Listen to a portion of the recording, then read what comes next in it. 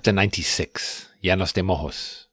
Tasty sausages and a plague of mosquitoes.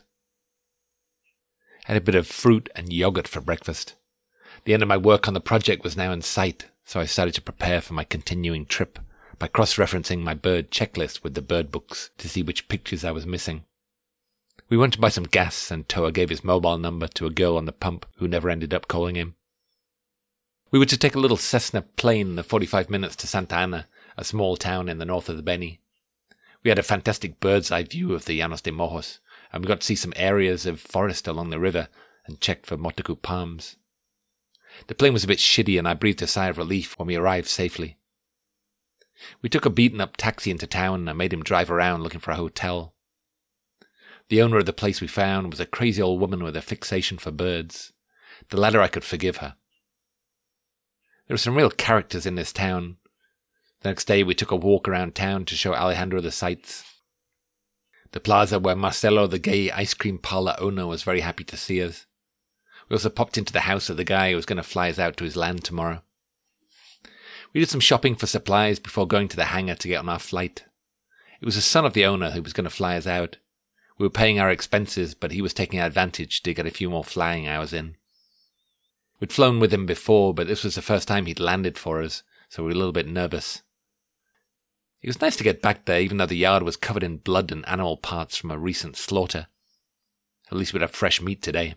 Not Toa, of course, who's a vegetarian and gets constantly teased about it by the resident cowboy. We handed out some lollipops to all the kids. One of the other cowboys was a real character, and I'd already heard a lot about him.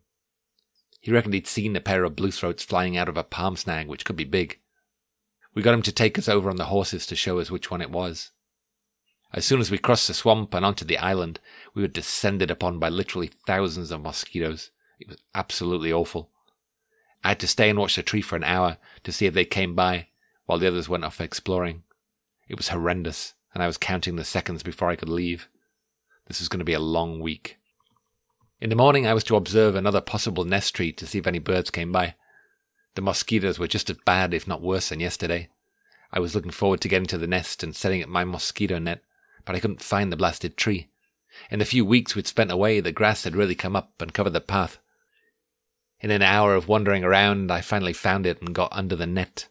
No birds came. Back at the house, Linda, the wife of Gato, was making chorizo, a type of sausage, from the cow intestines, and stuffing them with God knows what. I hoped they looked more appetizing cooked. In the afternoon it was my turn in the tent, which Toa had set up as a blind to watch another possible nest in a motaku palm snag. The birds were very tame, and I managed to sneak right up on a pair and get a few shots of them. I got in the tent then, but it took me over half an hour to kill all the mosquitoes that came in with me. Some got a good meal before I got them, and the inside of the tent was smeared with blood. I came back late in the rain. Mosquitoes now seem to have invaded the area around the house as well. They're really driving me nuts. I need some mosquito-free time. The next day it was raining heavily, so we took the morning off and I had some breakfast. I felt like shit, and I didn't feel I'd really recovered 100% from my illness. There wasn't too much activity on the various possible nests. Toa decided we would climb a couple of trees to prep them. I climbed the suho, a big hardwood, to drill a hole in it so it didn't get flooded. Toa tried to get up the motaku, but it was too flimsy and he gave up. Toa had been thinking about leaving me here to look after a nest, but as we won't be able to work with it, I hoped that I might be able to go back. I'm not sure I was up for spending 2 to 3 months surrounded by all these mosquitoes. After Toa had come down, Alejandro went into the tent to observe them, and came back with the good news that he'd seen the pair copulating, which put my destiny in question. I went around and got some more good pictures of the bluethroats. I left a bit late and waded across the bog to the island. The water level was higher than the height of my boots, and as every day, stagnant water poured in over the side. The mozzies were as awful as ever, and I took refuge under the net to look at the suho nest, but no birds came. I went back early as the mosquitoes were too much. I had a nice breakfast of some chorizos, which were absolutely delicious. In the afternoon it was my turn again in the tent.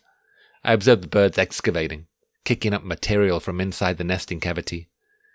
This meant that they weren't ready to nest just yet. I passed by a clearing in the island where I spotted a beautiful black-throated mango type of hummingbird. There were some abandoned houses there, which I heard would soon be occupied, which is probably pretty bad news for the birds. I went to watch the suho tree again, but no birds came. Walking back, I passed the motoku snag with a pair of blue and yellow macaws perched on top. They were a lot more aggressive than bluethroats, and they stayed put, squawking loudly at me. Toa wanted me to do some motoku sampling, which involved walking around and noting how old the palms were and if they had ripe fruit or not. This usually tedious operation had quite a bit of standing around and writing, which is the last thing you want to be doing when surrounded by thousands of mosquitoes.